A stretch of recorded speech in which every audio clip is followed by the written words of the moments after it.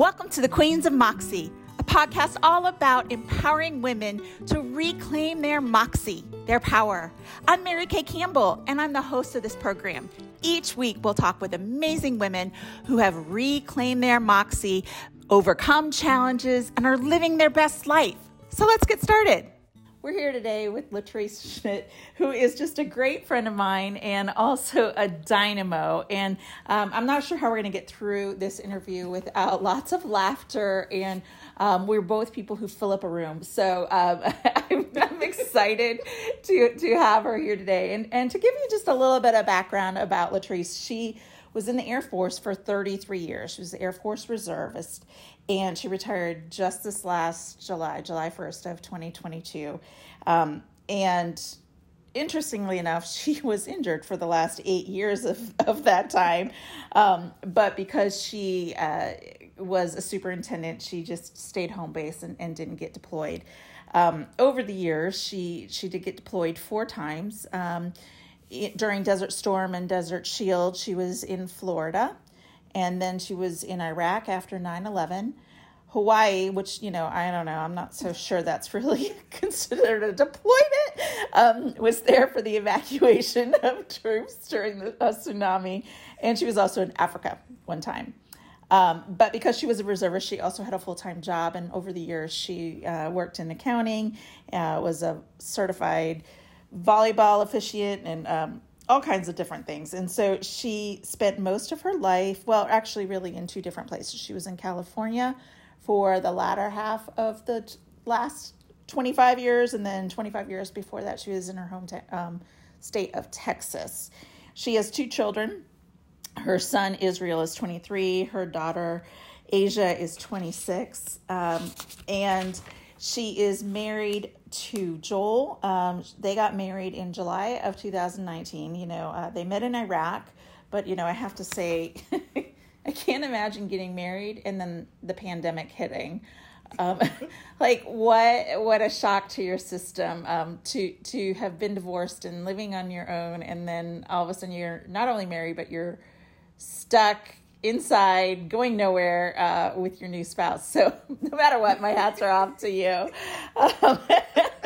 And, I have to say, I love the story about how you got into the Air Force, because I know you well enough to know that I'd be like, oh yeah, I could totally see you doing this. But first, tell us about, you were in the services aspect of the Air Force, which means that you basically were working in what the civilian world would call customer service, the services. So hospitality, food service. I love how it's MWR, morale, welfare, and recreation, which is like gym stuff.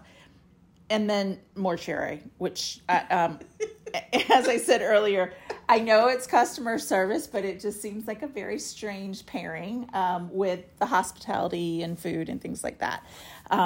But what I want you to do first is to tell us why it is that you got into the military in the first place.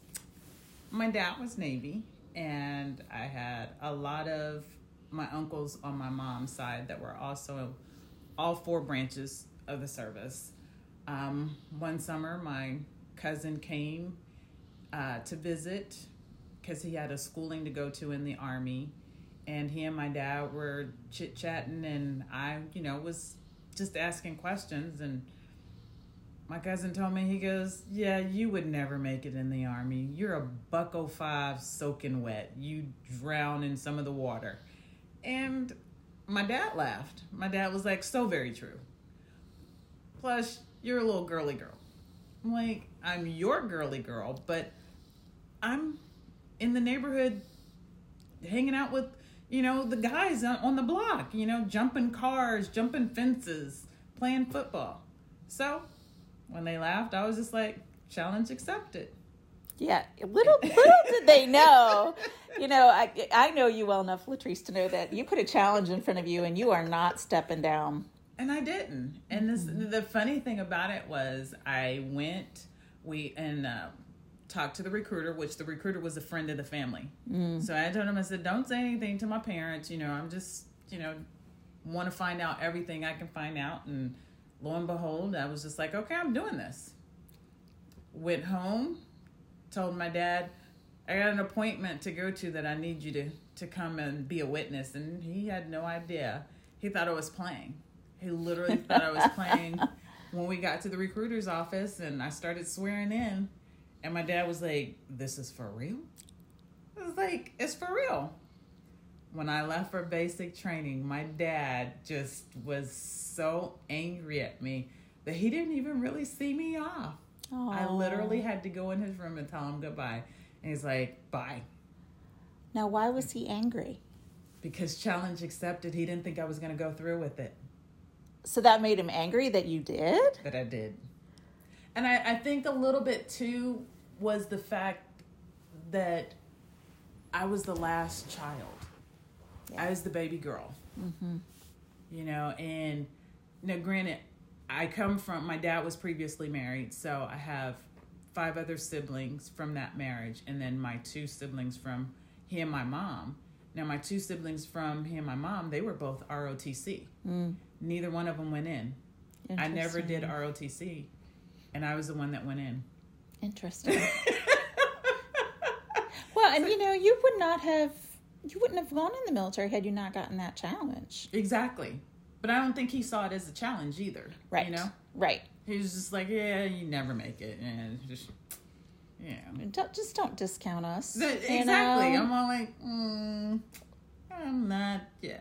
It's that whole Christopher Robin quote, I'm going to get it wrong, but you're smarter than you think, you're stronger than you know, I don't remember it all, but don't second guess us. Women are strong and powerful.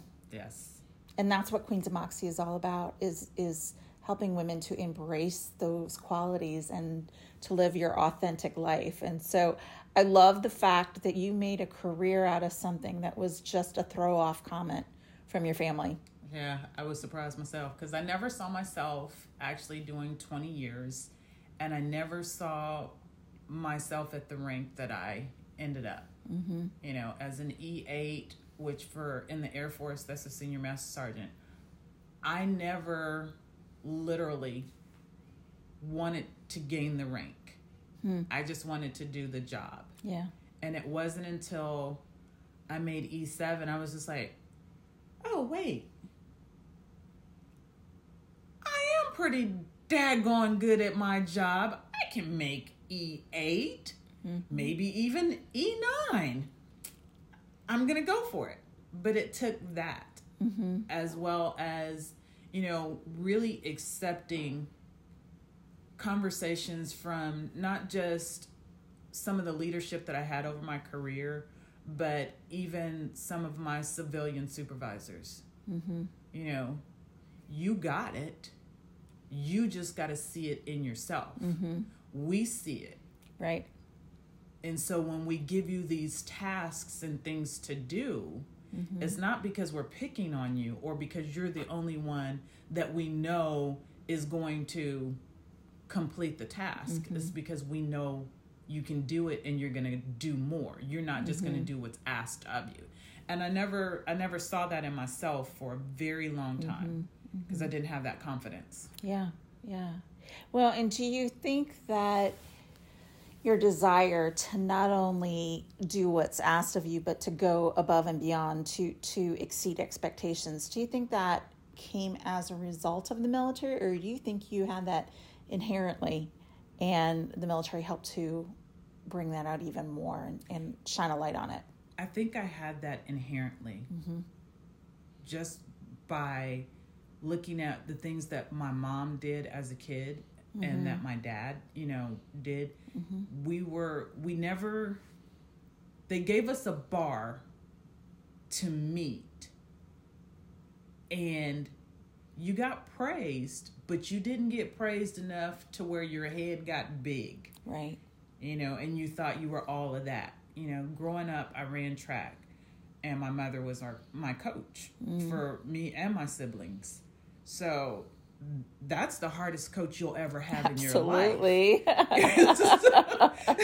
So these other coaches, why aren't you mad? Or why aren't you're not sweating? I'm like, trust me, I'm sweating, but I'm not going to tell you you're not going to run me as hard as my mother will ever run me. Right. So when I was 10, I was third in nationals. Wow. So it was like, oh, I'm good. And my dad's like, you let that other little girl beat you. That's why you're third. Oh. You did all right. But realize you still have work to do. Don't think that you're that great that you won't ever have more work to do. Because even when you make it to number one, you've got to work harder to stay number one. Yeah.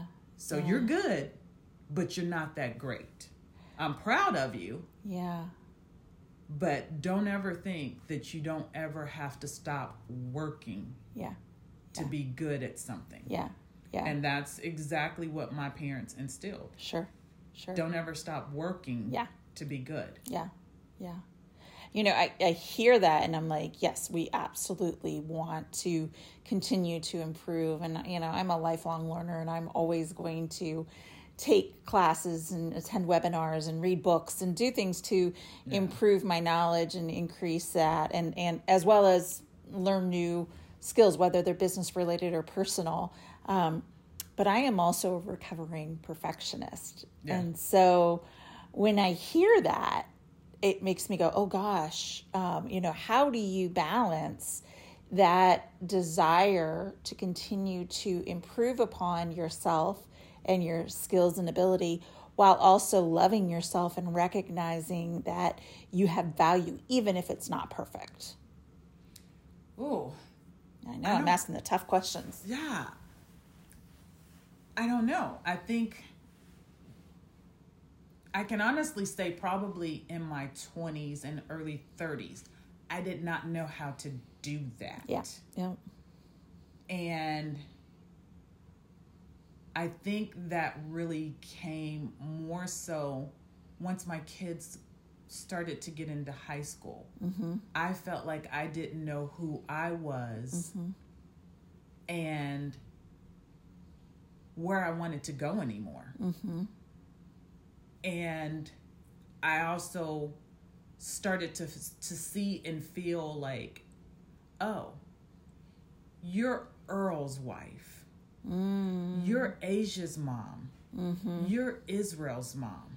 Yeah. Like I no longer had my own identity. Right. And I lost myself in the process of being sister, daughter, wife, mother, friend. Yep. I lost myself being everything for everybody else and trying to take care of everybody else that I didn't know how to love myself. Right. And it wasn't until I went to therapy to try and save my marriage. And I was going to save my marriage. I wasn't going to learn about me. Right. I wasn't going to find out I had lost myself. Yeah. The clearest thing that the therapist told me was, you've put on all the hats, never taking off one to breathe and realizing that you had put on some other hat. Yep. He says they're all stacked on top of your head and all you do is you switch them. They're on your head, but you just switch them around.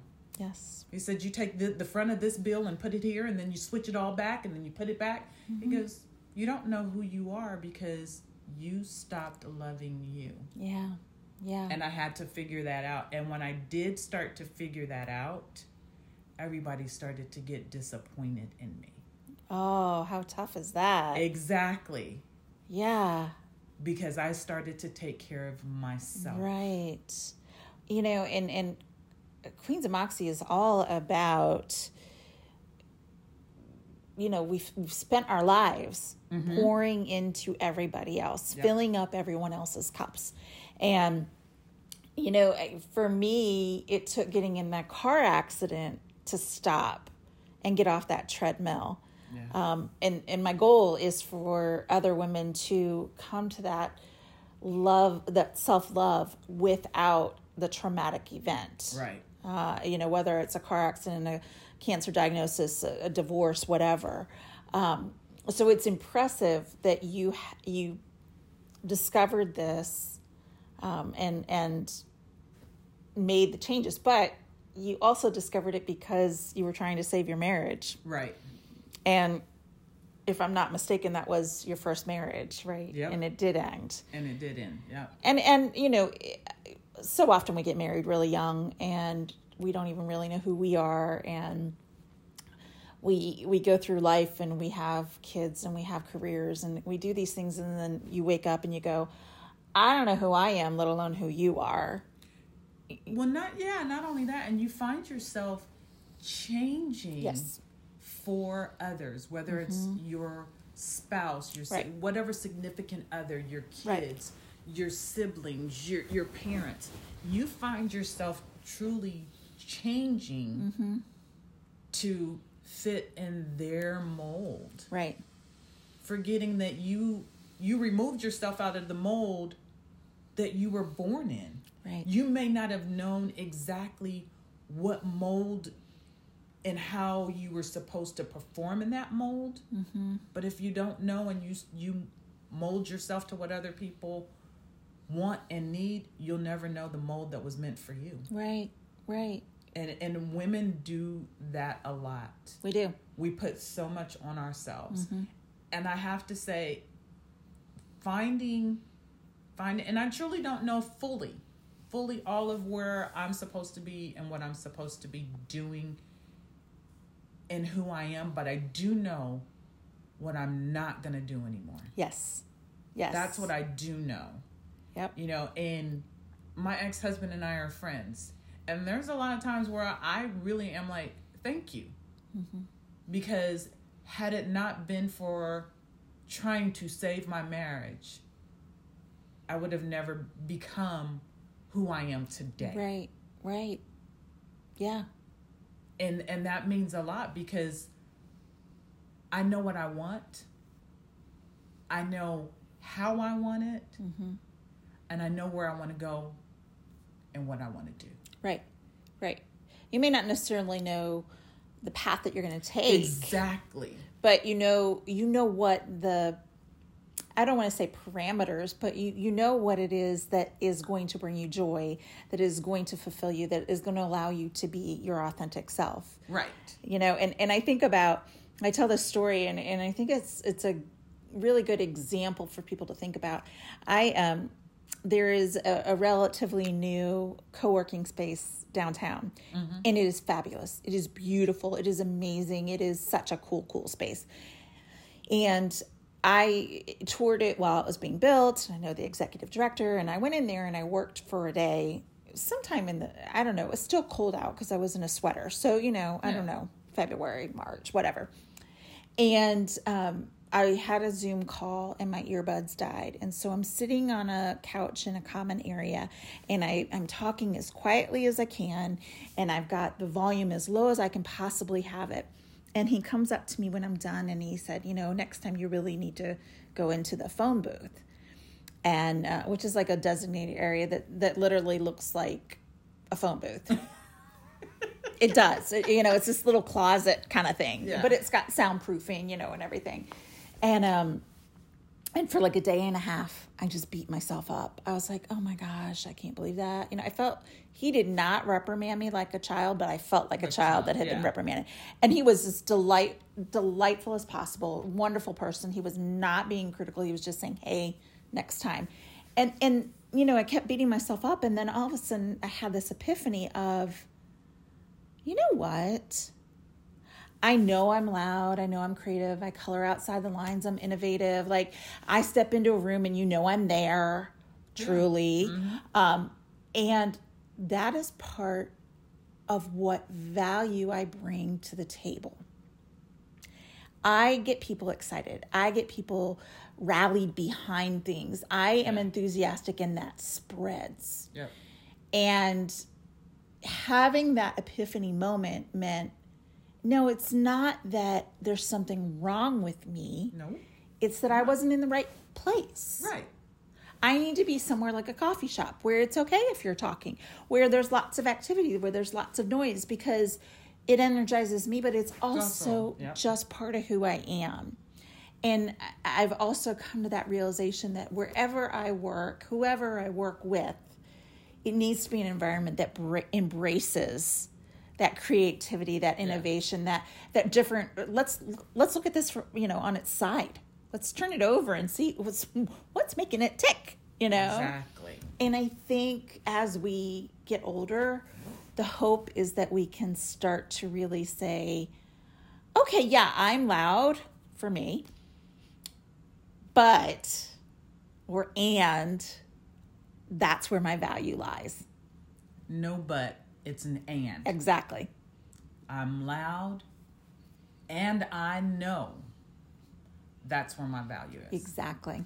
I was told one time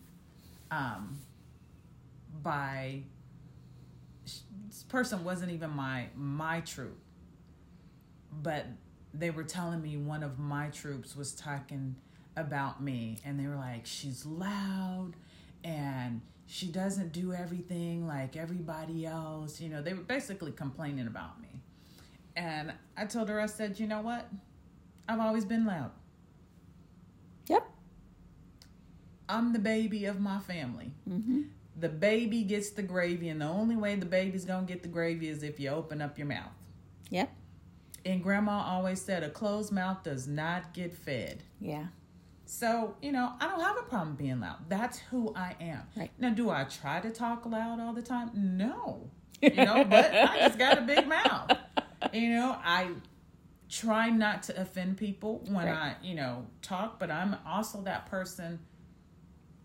Don't ask me if you really don't want to know, because I'm going to be honest with you. I'm not trying to be hurtful, but I'm going to be honest. Right. And if you can't accept the honesty, you might want to look inward, because it's not truly me. Right. There's sometimes I'm very bluntful with it. Yes. Again, I'm getting it out. Don't ask if you don't want to know. Latrice, you are my soul sister. You are absolutely my soul sister. Because I tell people all the time, if you don't want to know, don't ask me. Yeah. Really don't. Because and I'm not trying to be mean about it. No. I'm honest as all get out. Yep. And so I had to bring everybody together to let them know, I'm not here to offend you. The first thing I tell you is, when you walk through that door, I am me. Right. My stripe is not who I am. Mm-hmm. Because at the end of the day, I got to go home and look myself in the mirror. Right. And if I drop dead today, would you talk about the stripe? And on my civilian job as a supervisor, would you talk about the position that I held? No, you're going to talk about me as a person. Right. Whether you like me, whether you didn't like me, whether you were convinced to not like me or convinced to like me. Right. All of those are 25%, which makes a whole. So there you go. That's me. Yeah. Absolutely. I'm that whole. And you can pick and choose. In my 20s, early 20s, and growing up, did I really care if you liked me or not? A little bit. I did. There was some people that, I wanted you to like me. Yeah. But for the most part, nope, didn't care. That must be very refreshing, because I don't think most people feel that way. Especially that young. That came from my mom and dad. Yeah. They very much so was like, people aren't going to like you. Mm-hmm. And it's okay. You are you. Mm-hmm. You're lucky to have that. And everybody don't have to like you. Right. My mother was very much so, if you don't love yourself, nobody else is going to love you. Right. Well, there's a meme that I posted recently. I don't know, it's probably been 6 months, but it had a saying on a wall that said, you don't like everybody, so why do you expect everyone to like you? Let it go. Exactly. Let it go. And I thought, oh my gosh, that is so true. I don't like everybody. So why would I think everyone should like me? Like, that is a silly thought. Yep. And standard that we hold ourselves to. Yeah. Yep. Yeah. And that standard a lot of times pushes us away from the self-care. Mm-hmm. Mm-hmm. I have so much gotten into self-care.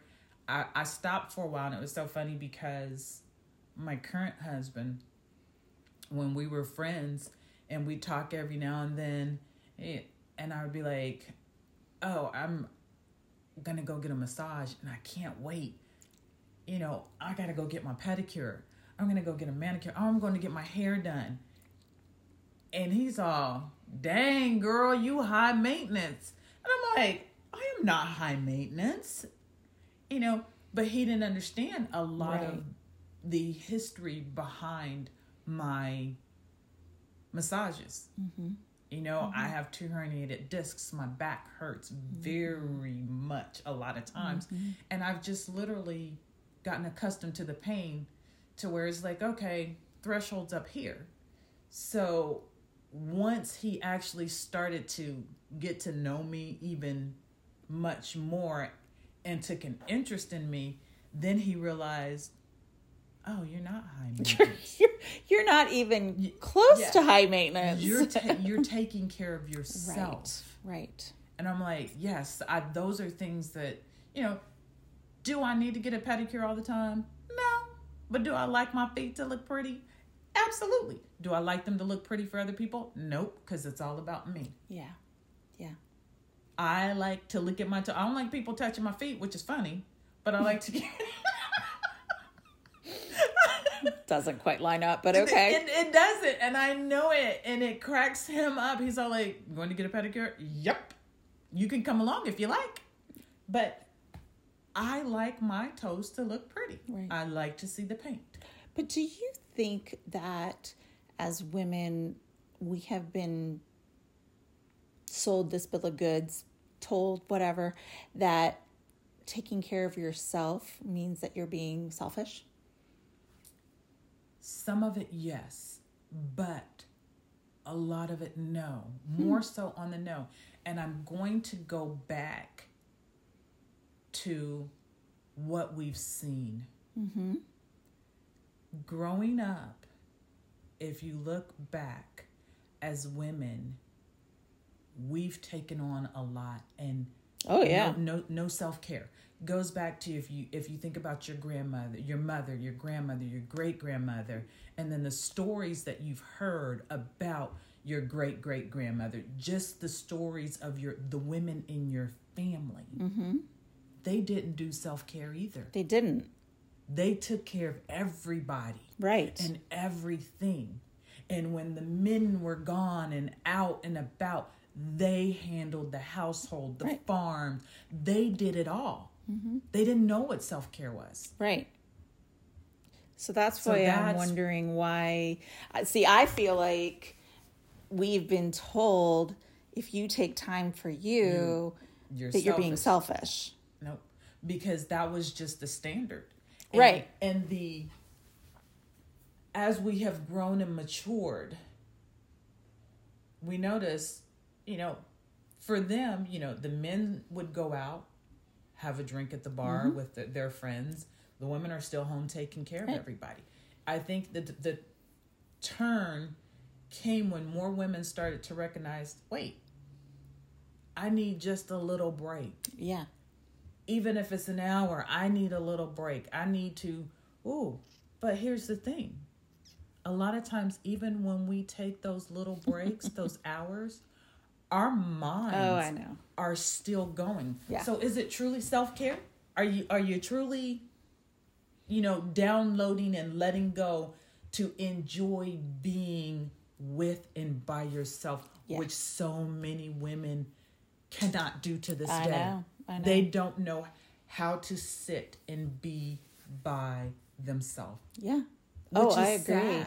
I agree. Which is sad. How do you get to know you? But you know what? I don't know that I did that before my accident. And right. I think part of it for me is that I've been a single mom since my kids were 2 and 5. They're 17 and 20. So for 15 years, it was all me. Yeah. And the pressure and the responsibility and running around trying to get, one to baseball game and one to soccer and pick up the other one from the baseball game and then go get the one from soccer and miss all of the game because I'm running around.